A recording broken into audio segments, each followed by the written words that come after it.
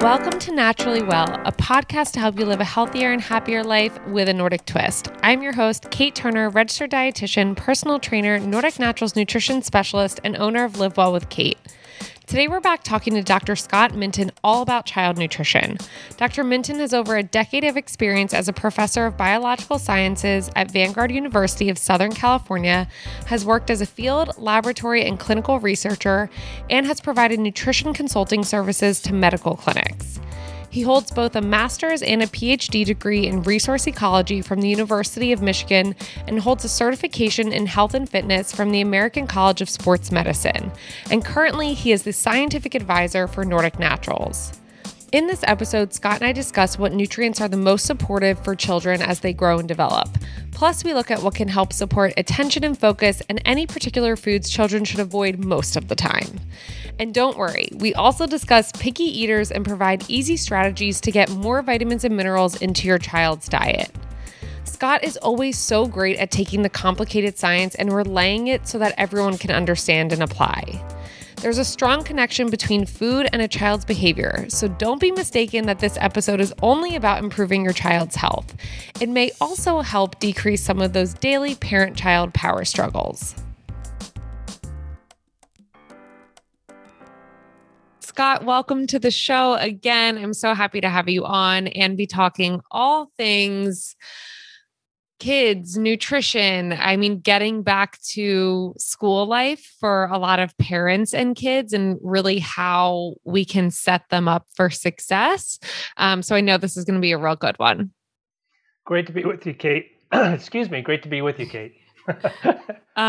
You are all good. So I want to just start with, and I know we can probably take a deep dive with this one question, but are there particular nutrients that you would say are the most supportive for children just as they're growing and developing? You know, with children, there are certain nutrients that research, not only in this country, but all over the world, suggests that children can be deficient in. And when you factor in what a lot of kids eat now, which are high sugar, low nutrient dense foods, then those potential deficiencies, the risk of that tends to increase a bit. So, and then you add on top of that children are growing massively. Their nervous systems are developing, their muscular systems, their skeletal systems, everything needs to have the tools by which they can use to put themselves together. And this is a day after day after day after day for 25 years, basically, because your brain doesn't finish really maturing until you're 25. And during all that process, cells are communicating with each other. They're saying, how far do I grow?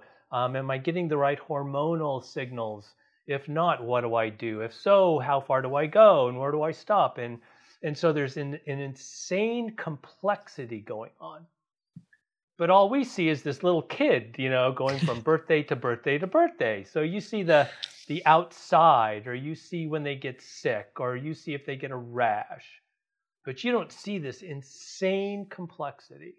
So the answer is yes, there are certain things that kids are often deficient of that may impact their health both now and in the future. On the other hand, how do you just focus on those, or do you focus on sort of a spectrum, a foundation? And I think it's easier actually to focus on the foundation that you go from year to year. And that way you develop good habits of nutrition. You develop good habits of eating so that the risk of being low of any one thing is radically reduced. And as a mom, as a parent, it actually gets easier over time. So, when you think about foundational nutrients that kids are often short of, it's things we often hear about. You hear about omega-3 fatty acids. Why? because these are two fats that your body does not make well, but were designed to have for both structural reasons and functional reasons. And unfortunately, our body just doesn't make them, so we have to get them from food. And so taking those in at appropriate amounts from birth to the end of life is very important, but particularly when you're a child, because your brain is developing, your whole nervous system throughout your body is developing, all cells, muscles, bone cells, everything is developing. And so having those fats going into every cell, not only to help the cells structurally, but then being taken out to be used in various ways to control both metabolic pathways and genes, actually, is very important. And then we can just talk about various vitamins and minerals. I mean, the classic ones that kids are often short on are vitamin A, several of the B vitamins, and I hate to leave anyone out. There's ones that, depending on what part of the world you're in, you could be low in, like B6 or B12. But some kids have been shown to be low on things like thiamine or riboflavin or even biotin. And, we could go through each one, but each one plays an important role. And because they're water soluble, they get washed out when kids are highly active, which they should be. And so kids have also been shown to be deficient in vitamin C, vitamin D, vitamin K, and vitamin E. And you're saying, well, that's a lot. And the answer is, yeah. And that's why just kind of approaching things from a foundational, kind of give them a broad spectrum of kind of everything they need in a form that they could use them, makes life easy, because you're not trying to think, oh, are they short on this or are they short on this? It's just provide them the foundational tools and allow their body to go ahead. And then minerals are also sometimes in risk of deficiency, particularly iron, iodine, zinc, potassium, and magnesium. Okay? And so instead of buying, little supplements or trying to figure out the foods which are high in zinc and which are low in iodine or whatever, it's best to probably just look for a simple supplement that has a good spectrum of minerals, and then feed them foods that have not had a lot of the minerals stripped out. And similarly with the vitamins. And so it's a dietary approach, and then a supplemental approach to kind of fill in the gaps where a lot of the foods may not, supply them what they need. And then there's always the things like, when they get sick. Sometimes kids can get very sick. They need a course of antibiotics. And of course, those antibiotics take care of the bacteria that may be causing issues, but they also knock out a lot of the bacteria that are in your gut that protect the lining of the digestive system.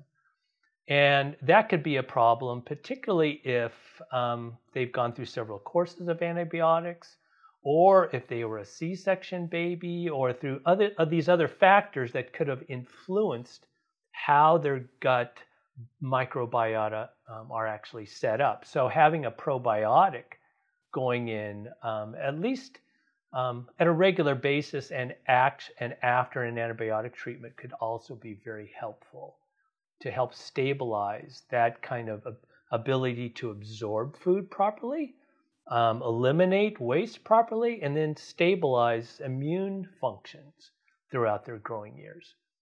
So that's good stuff, Scott. I'm curious.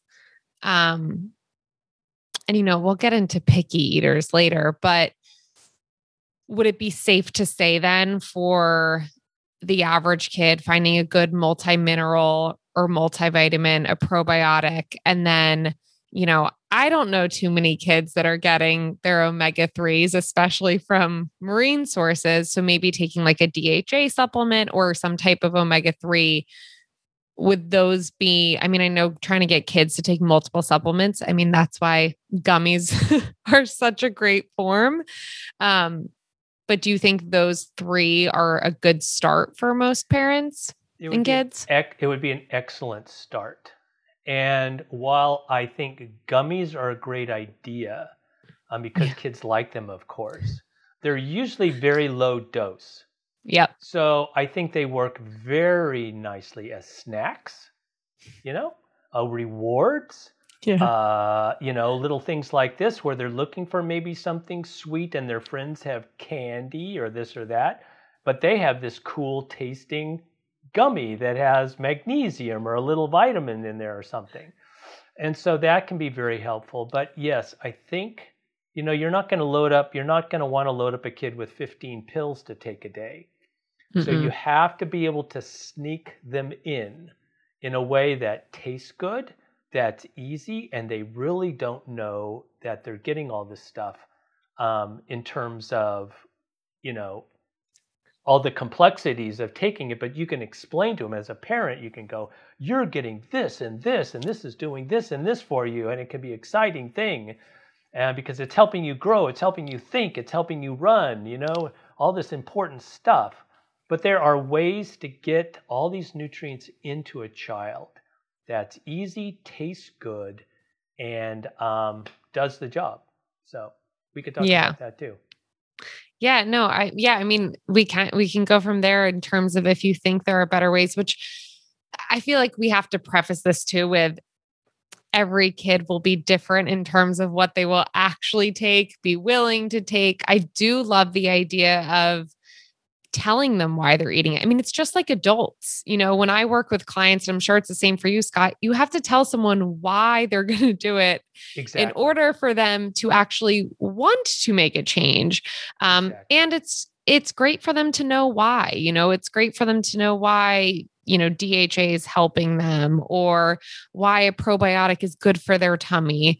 And you don't have to go too in depth, right? Because most parents may not know all the science behind it. But if you have other, tips or ways, besides gummies to get kids or suggestions to get kids to take in, their nutrients, I'm here for it. Yeah.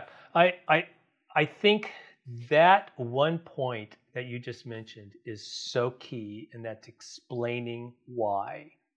Because how many times have we even heard doctors tell us, take this, do this? And you're going, okay, but why? So when it comes to doing it, you reach up into your brain for a reason, and there's nothing there. And so there's less chance, actually. There's an increased risk of you just going, well, it can't be that important. And you might miss something that's very important. And so I think building a knowledge base into kids about their own body, starting early in life, that will serve them so well as they go through adolescence when there's so many temptations to do crazy things. And adulthood, when you get so busy and yada, yada, yada, it's so easy to do things that you shouldn't do when it comes to eating, that it could provide a foundation that I'll tell you that, at least in my experience, can be so beneficial.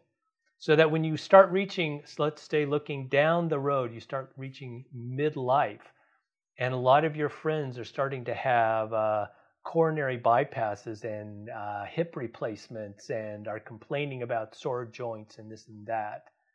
A person that has been raised in the knowledge of caring for their body and listening to it and checking it and fixing things as kind of you go along, the risk of that dramatically reduces. And really, that's what we want for our kids. We want high quality of life.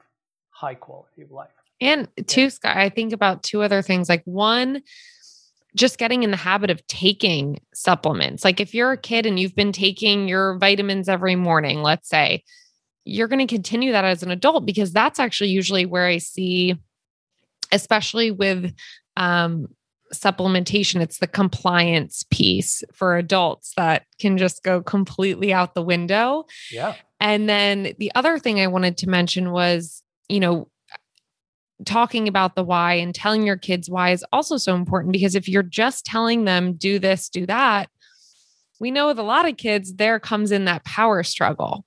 They may just not want to do it because you're telling them to do it. But if you do make it, like you said, fun, you tell them why, and then the great thing is they will carry that knowledge over into adulthood. It just sets them up on such a great path. And I know, we've been getting some questions just about kids going back to school. Parents are nervous that, their attention span wasn't so great on Zoom when they were home. And they're nervous for kind of them getting back in the classroom and having to be there all day and have, the attention and focus to not only maybe go to school, but then maybe play sports afterwards, right? Like have a full day of activities. So are there particular nutrients that we should focus on top of those foundational ones, whether through food or supplementation, that can really help with attention and focus? I think I would start, like you had mentioned before, I think every child is different. Yeah. Some are going to grow fast. Some are not going to grow so fast. Some are going to be interested in high activity. Some are not. And so part of it is looking at the child and saying, okay, what am I doing here? And what should I do here? But also I think it's always good to start with the foundations and then see how the child reacts. And then there are so many cool, easy tests you can do now to say, okay, is my kid running through something really fast? Or does he have or she have a little genetic change here that we need to deal with? And learn that early on in life so that you don't get to adolescence and so forth and have, more complex issues. So going back to sort of a previous question you said is how do I get a lot of this stuff into a child? And how do we help with this? How do we help them learn nutrition and bring nutrients into their bodies? And I think one thing to do are smoothies. I think smoothies are awesome because they taste good. You could jam a lot of stuff in there, from vitamins, minerals to fish oil, protein, carbohydrates. It's yummy.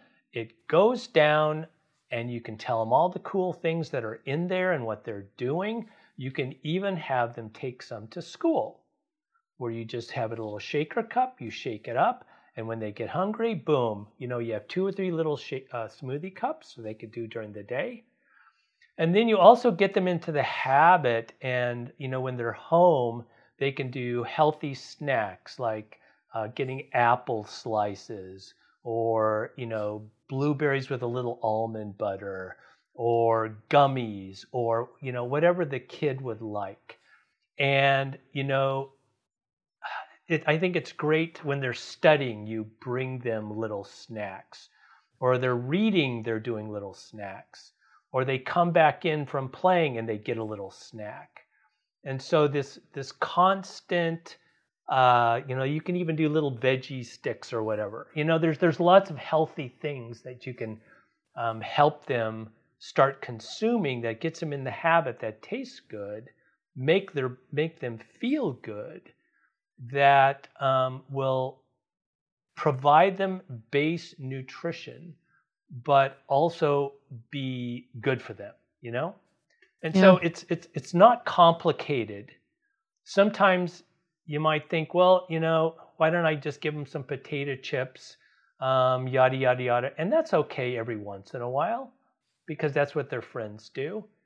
But I think having that pattern at home, and then, when they pull out their little smoothie cup or their little bag of veggies at school and somebody starts making fun of them, why are you eating that? They will go, well, don't you know it has B vitamins? Don't you know it has beta carotene for my eyes, so my eyes can see well? And so that they have a comeback for what somebody's making fun of them. And then the other kid goes, wow, well, maybe I should have some of that too, because it's so good for me. And so it's not they're not just being made fun of for being different. They become this bank of knowledge that can help other kids and may even influence them for the better. And so those are the kind of things, though, that kind of initiates good habits, gets a lot of nutrients in, so they can have a smoothie in the morning before they go to school, or a smoothie when they come home after school. or a smoothie before they go out to play. Or, you put it into a place where it fits very nicely into the schedule, so it's easy. And a lot of these things can come pre-mixed to a large degree, so all you have to do is pour in a couple of things super fast. Takes all of 5 minutes, hit the blender, put a little banana in there or something, and boom, off to row. And they make you feel so good for hours that you become almost addicted to them because they make you feel good. And then what's fascinating, I think, when they do go over to friend's house and they eat some things, that they may be allergic to or that may not make their insides feel good, then they have a comparison. Home, feel good. Friend's house, yeah, it tasted good, but I kind of felt sick afterwards. Why is that? Even in a very young mind, you start making those connections. And then you start gravitating more towards those things that make you feel good. And so because many children may be sensitive to dairy or to gluten or to other things, they will be able to start picking those up, particularly if you ask them, gosh, how do you feel after you ate that big gluten-loaded pizza? Well, yeah, it didn't feel so good. And so all these kind of things work together, but it really goes back to foundational nutrition. And even, when you think about it, well, what if probiotics are, what if I forget about taking probiotics? Well, the fascinating thing about probiotics is that they're on a lot of our foods. And a lot of studies have shown is if you eat different colors, let's say of vegetables, you'll get a different suite of probiotic bugs growing in your gut. And so just by giving your kids a colorful diet, greens and reds and yellows, you mix it up. It's not all brown and yellow food. Usually, if you're looking at your meal and it's brown or it's yellow and that's all there's there, you're probably not going to be getting a lot of nutrients from that. So you want color. You want lots of color. And in that, you're actually helping yourself and your children get a lot of good probiotic organisms that are different. And they help set up different systems within your gut that actually help improve immunity, help digestion, help absorption, and so forth. So again, good, simple foods, not overcooked, not a lot of processed things, actually provides a huge foundation for what you need. And it sets up, Scott, those good habits again. I mean, as adults, we should be eating the rainbow, right? We should be trying to actually, I think on our last podcast, we talked about eating a variety of colors and nutrients. Yep. And also even just that simple habit of if a kid comes home from school every day and a smoothie is his snack or in the morning, right? They're probably going to make it through adulthood, but that's where I think it's really important too. When you're building your smoothie for your kid, have them involved, have them there seeing what's going in. And right, that's when the discussion piece of it can happen as well. But then they actually then know how to make it. I mean, they could be making their own smoothie, a few months later, right? They don't even need you to make it. And that's where it also becomes fun for them and more exploratory, which is, I feel like when those other colors start to come in. Yep. For the parent listening, that is like, I have a picky eater. I mean, most meals, it's like, if I can get in, it's either chicken nuggets, mac and cheese, just all those, right? The brown and yellow foods, like we were talking about, and we can tag team this, but how can they start incorporating more colors for a child that's being very defiant? And there are lots of those. And I think what's interesting, and this is just from personal experience, is what I've seen with some children is that they actually gravitate towards foods that that they're allergic to. And you go, how can that be? Because most people, when they think allergies, you get a rash, right? You itch. No, what happens in some foods, and let's say in my own family, I've seen this where you have children that are allergic to dairy, a lot of milk products. And what happens is when you eat that, it causes inflammation in your gut. And through a series of strange events metabolically, you end up releasing endorphins in your brain that make you feel good. So the very thing that's causing you digestive distress, gas, bloating, your stomach kind of hurts, you're actually gravitating towards, because it kind of, at the end, kind of makes you feel a little good inside your head. And it's the strangest thing. And so oftentimes, if you really love a food, you might want to check to see if you're allergic to it. So, and it's the same for kids. And so if you have intestinal inflammation, are you going to be all that hungry all the time? No. And so, what do you do in that case? Well, one is to kind of step back and go, what are my kids asking for all the time? Is it yogurt? Is it milk? Is it bread? Is it cookies? Is it this? And then step back and go, is it worth a run to the doctor to see if I can test for a delayed hypersensitivity allergy like gluten or like some sort of a dairy protein? And if it is, boom, now you've got something to work with, because you can slowly start tapering those things off, maybe switch to almond milk, or some sort of alternative that is not so allergic. And then they might actually be more hungry, to which they could then start eating more normal food. Or you can go at it from a different angle, kind of maybe while you're trying to figure that out, you start giving them smoothies with a lot of omega-3s in there, or with some antioxidants tossed in there that can help lower the inflammation or anything going on in their intestines that may be causing upset.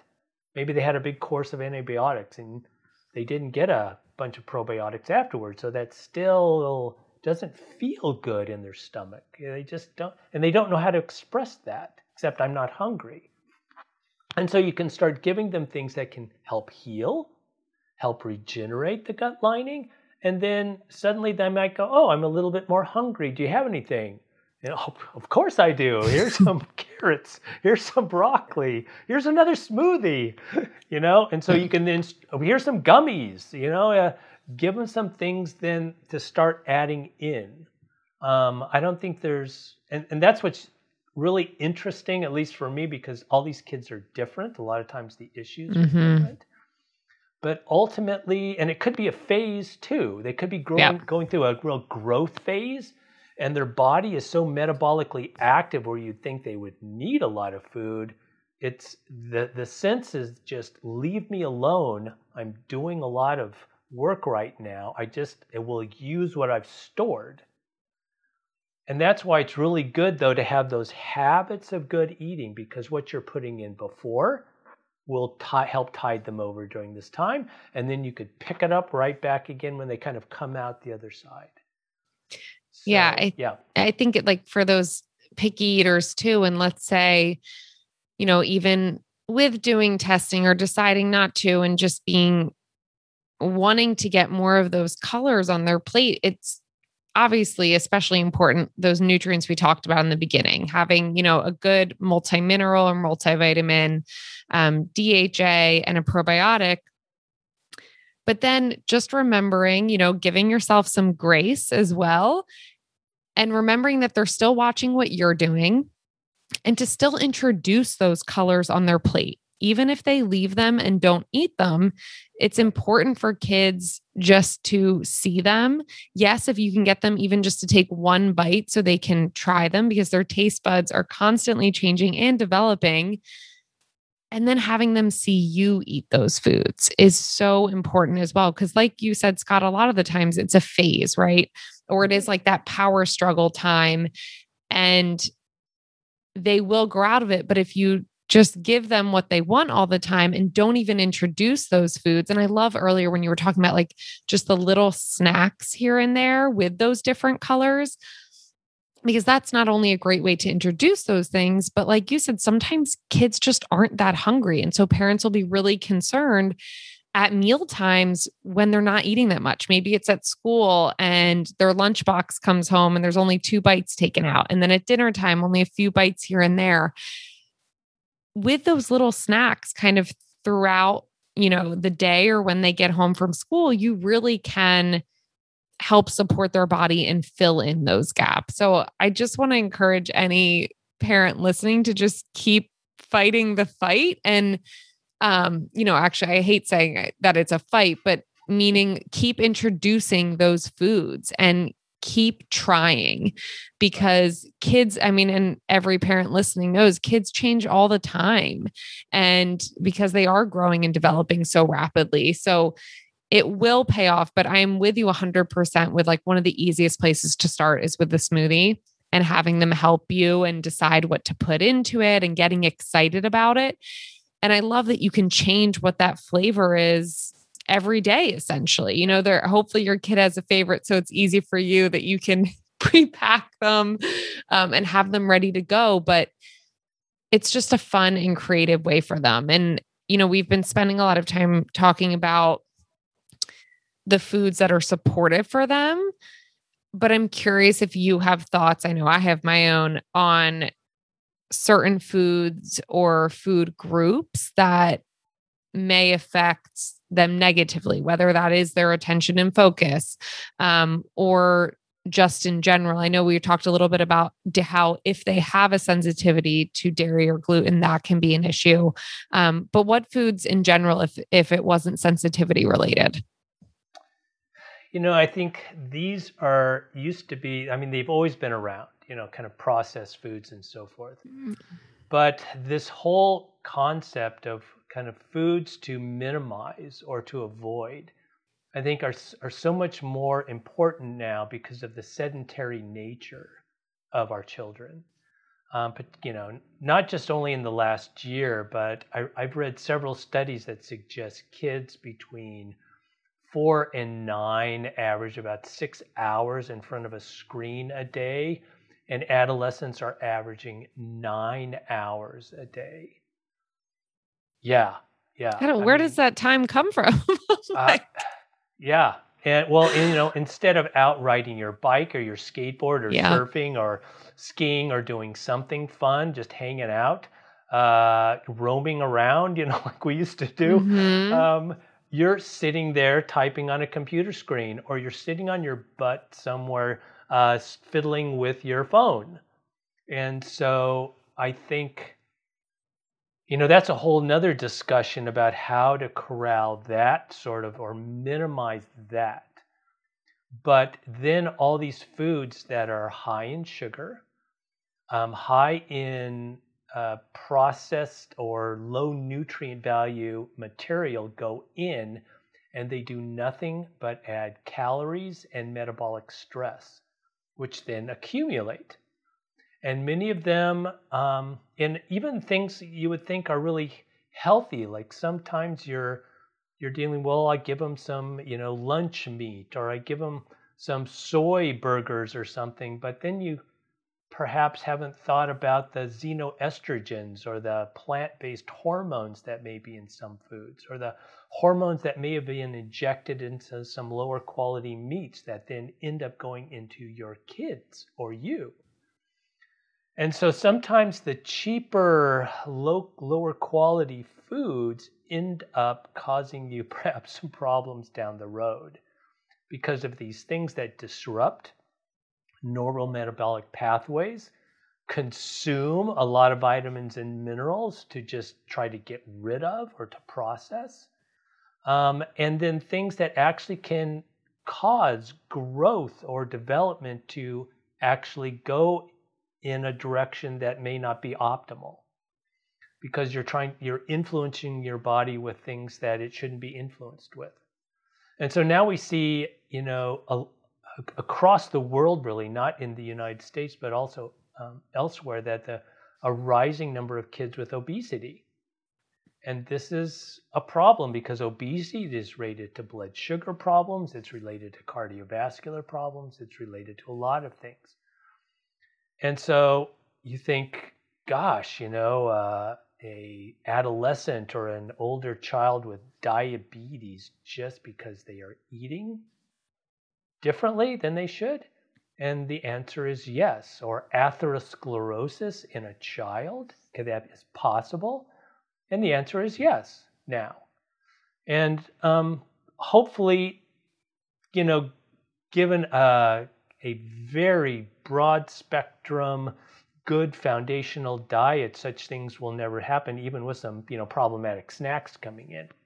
But that's the whole point. If the balance of your nutritional intake is solid, foundational, colorful, vitamins, minerals, fish oil, probiotics, and then you have a little bit of the excess. Even if you're a little bit more sedentary than you should be, you're going to be better off because you're better to be able to process those more efficiently. It's going to actually tell your brain to be a little bit more active because you're going to have all these vitamins like B vitamins saying, hey, we need to move. We need to be metabolically active. You're going to feel this kind of burn on the inside. I need to move. And a child, as they grow, they're going to want to move. And so eating well preps you for doing the things you should do, or actually eating these processed high sugar sodas and processed foods actually prep you for sliding down the hill you don't want to slide down into fat accumulation, sedentary behavior, and things that you're going to have to work hard to get out of a little later in life.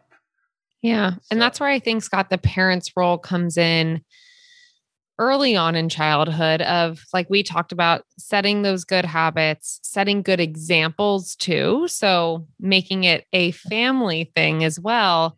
But I always think about, you were just touching on sugar. If you don't set up those good habits for kids early on, or you are letting them eat all, the sugar laden snacks or dessert every night, even, right? Like, one, they get into that habit, dessert every night. Okay. Well, that may be lifelong, but two, what that's also doing is that can be developing also a sugar addiction, because the more sugar you eat, the more sugar your body craves, which, like we talked about, leads to inflammation, leads to a variety of health issues, actually probably every health issue under the sun.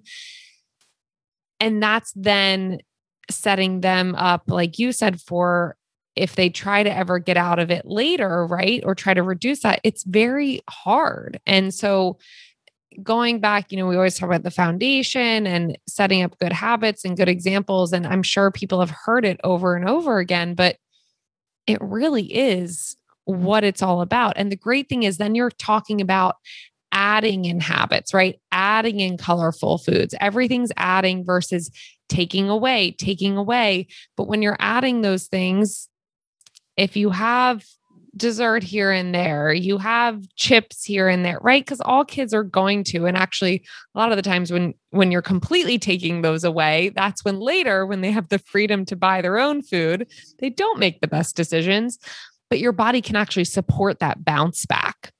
It can support coming back from those foods versus if your diet is mainly that, it's not going to support it so well. And unfortunately, most of those kids are going to struggle through adulthood and hopefully don't have,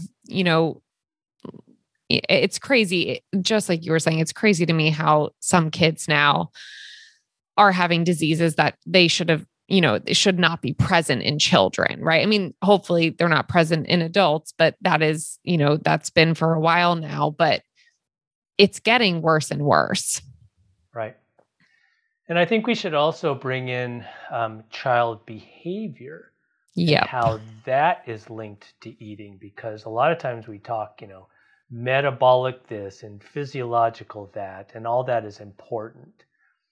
But it's fascinating actually how if you watch what a child eats and then how they respond mentally and emotionally to or after that food, it is fascinating. For example, I had a close family, actually it was very close family friends of ours years ago who gave their little girl a lot of sugar throughout the day, and you could watch how as she consumed the sugar, her energy level went up. She started acting crazy. I mean, literally bounced off the walls.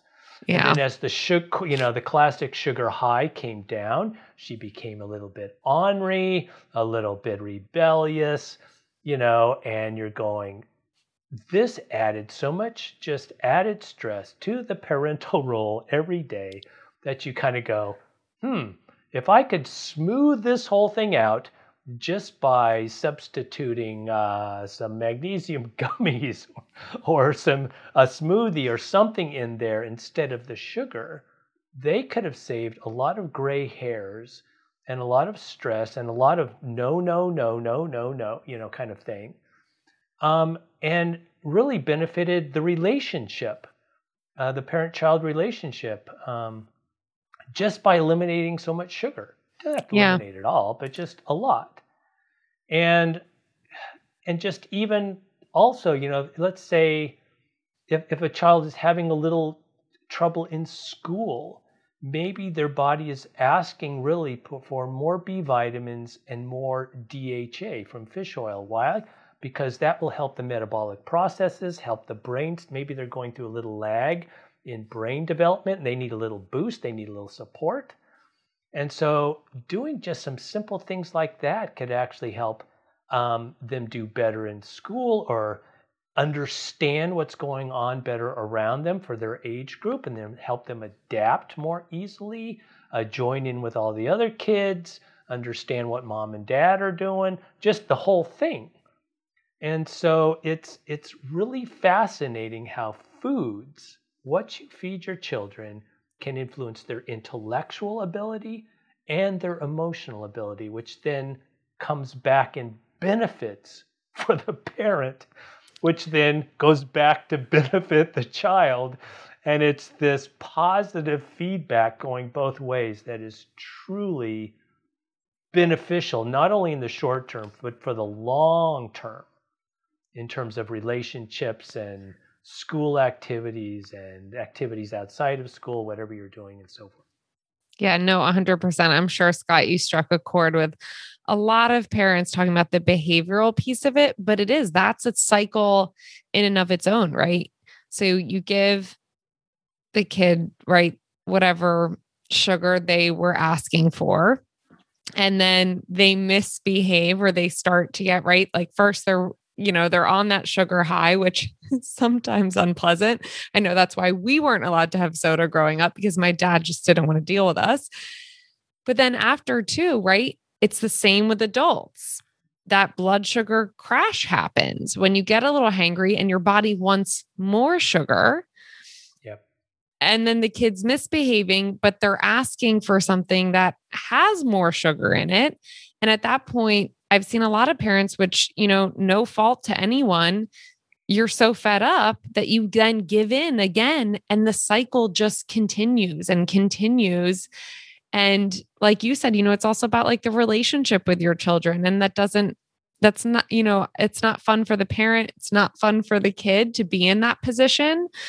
And that's something I think if anyone can take away from today's episode is really focusing more on just adding, right? Like adding those colors, trying a smoothie, which is sweet too, So that's also like developing the kids' palates for different types of sweetnesses, because if you're eating a lot of, candy or processed sugar, that's what they associate as sweet. But if you're giving them lots of fruits, that's what they're going to then in turn associate as sweet. So getting them involved, making sure they have those foundational nutrients, I know we didn't talk about activity as much. That honestly could be a whole nother episode of just like we said, getting kids to be more active. But obviously environment plays a big role there too.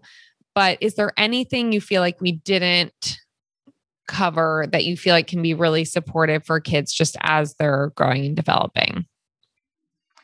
I think we've covered the basics. Just one final reiteration about the importance of vitamins and behavior, because most people don't link those two together.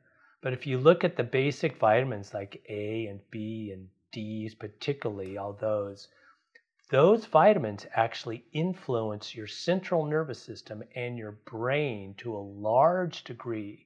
If you go throughout the world to see children who are very low in these, they have massive nervous system problems.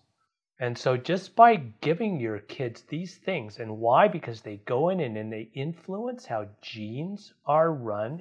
In other words, what cells do, how your brain cells are working, how they're communicating, how they're the whole system is working together with the rest of the body. So keep that in mind when you're thinking about, do I need a multivitamin? Do I just need this or that? It's good to have the full spectrum because it can influence everywhere from how your body works to how your brain works. And that will benefit both you and your child. 100%. Well, Scott, if you remember, we like to end every episode with a little rapid fire Q&A. So I have a new set of questions for you. My first one is, what is your favorite way to move your body? Doing martial arts right now. Nice. Are you black belt already, Scott? Oh, no. Unfortunately, I'm a long way from that. But it's a form of ninjutsu, and it's very complex. And it makes your body move in ways that your body goes, what are you asking me to do? And I have to say, you do this, and your body goes, no, forget it. So it's a great workout. It is phenomenal, fun on top of that. So yeah, that's what I'm mainly doing right now. That's awesome. I heard it's a great mental workout too, because you really have to focus and obviously also make sure you're not getting injured and be on top of it. So I love that. I've heard great things about it. Okay. Favorite social activity? Favorite social activity right now is we actually get together with several other couples once a week and discuss spiritual things, actually. Awesome. So we do a lot of reading and discussing, and so we sharpen our minds and our thoughts and our philosophies on things. And so that's what we're doing now. Love that. I love that I can also add that question back in now that we're all most able to be social again.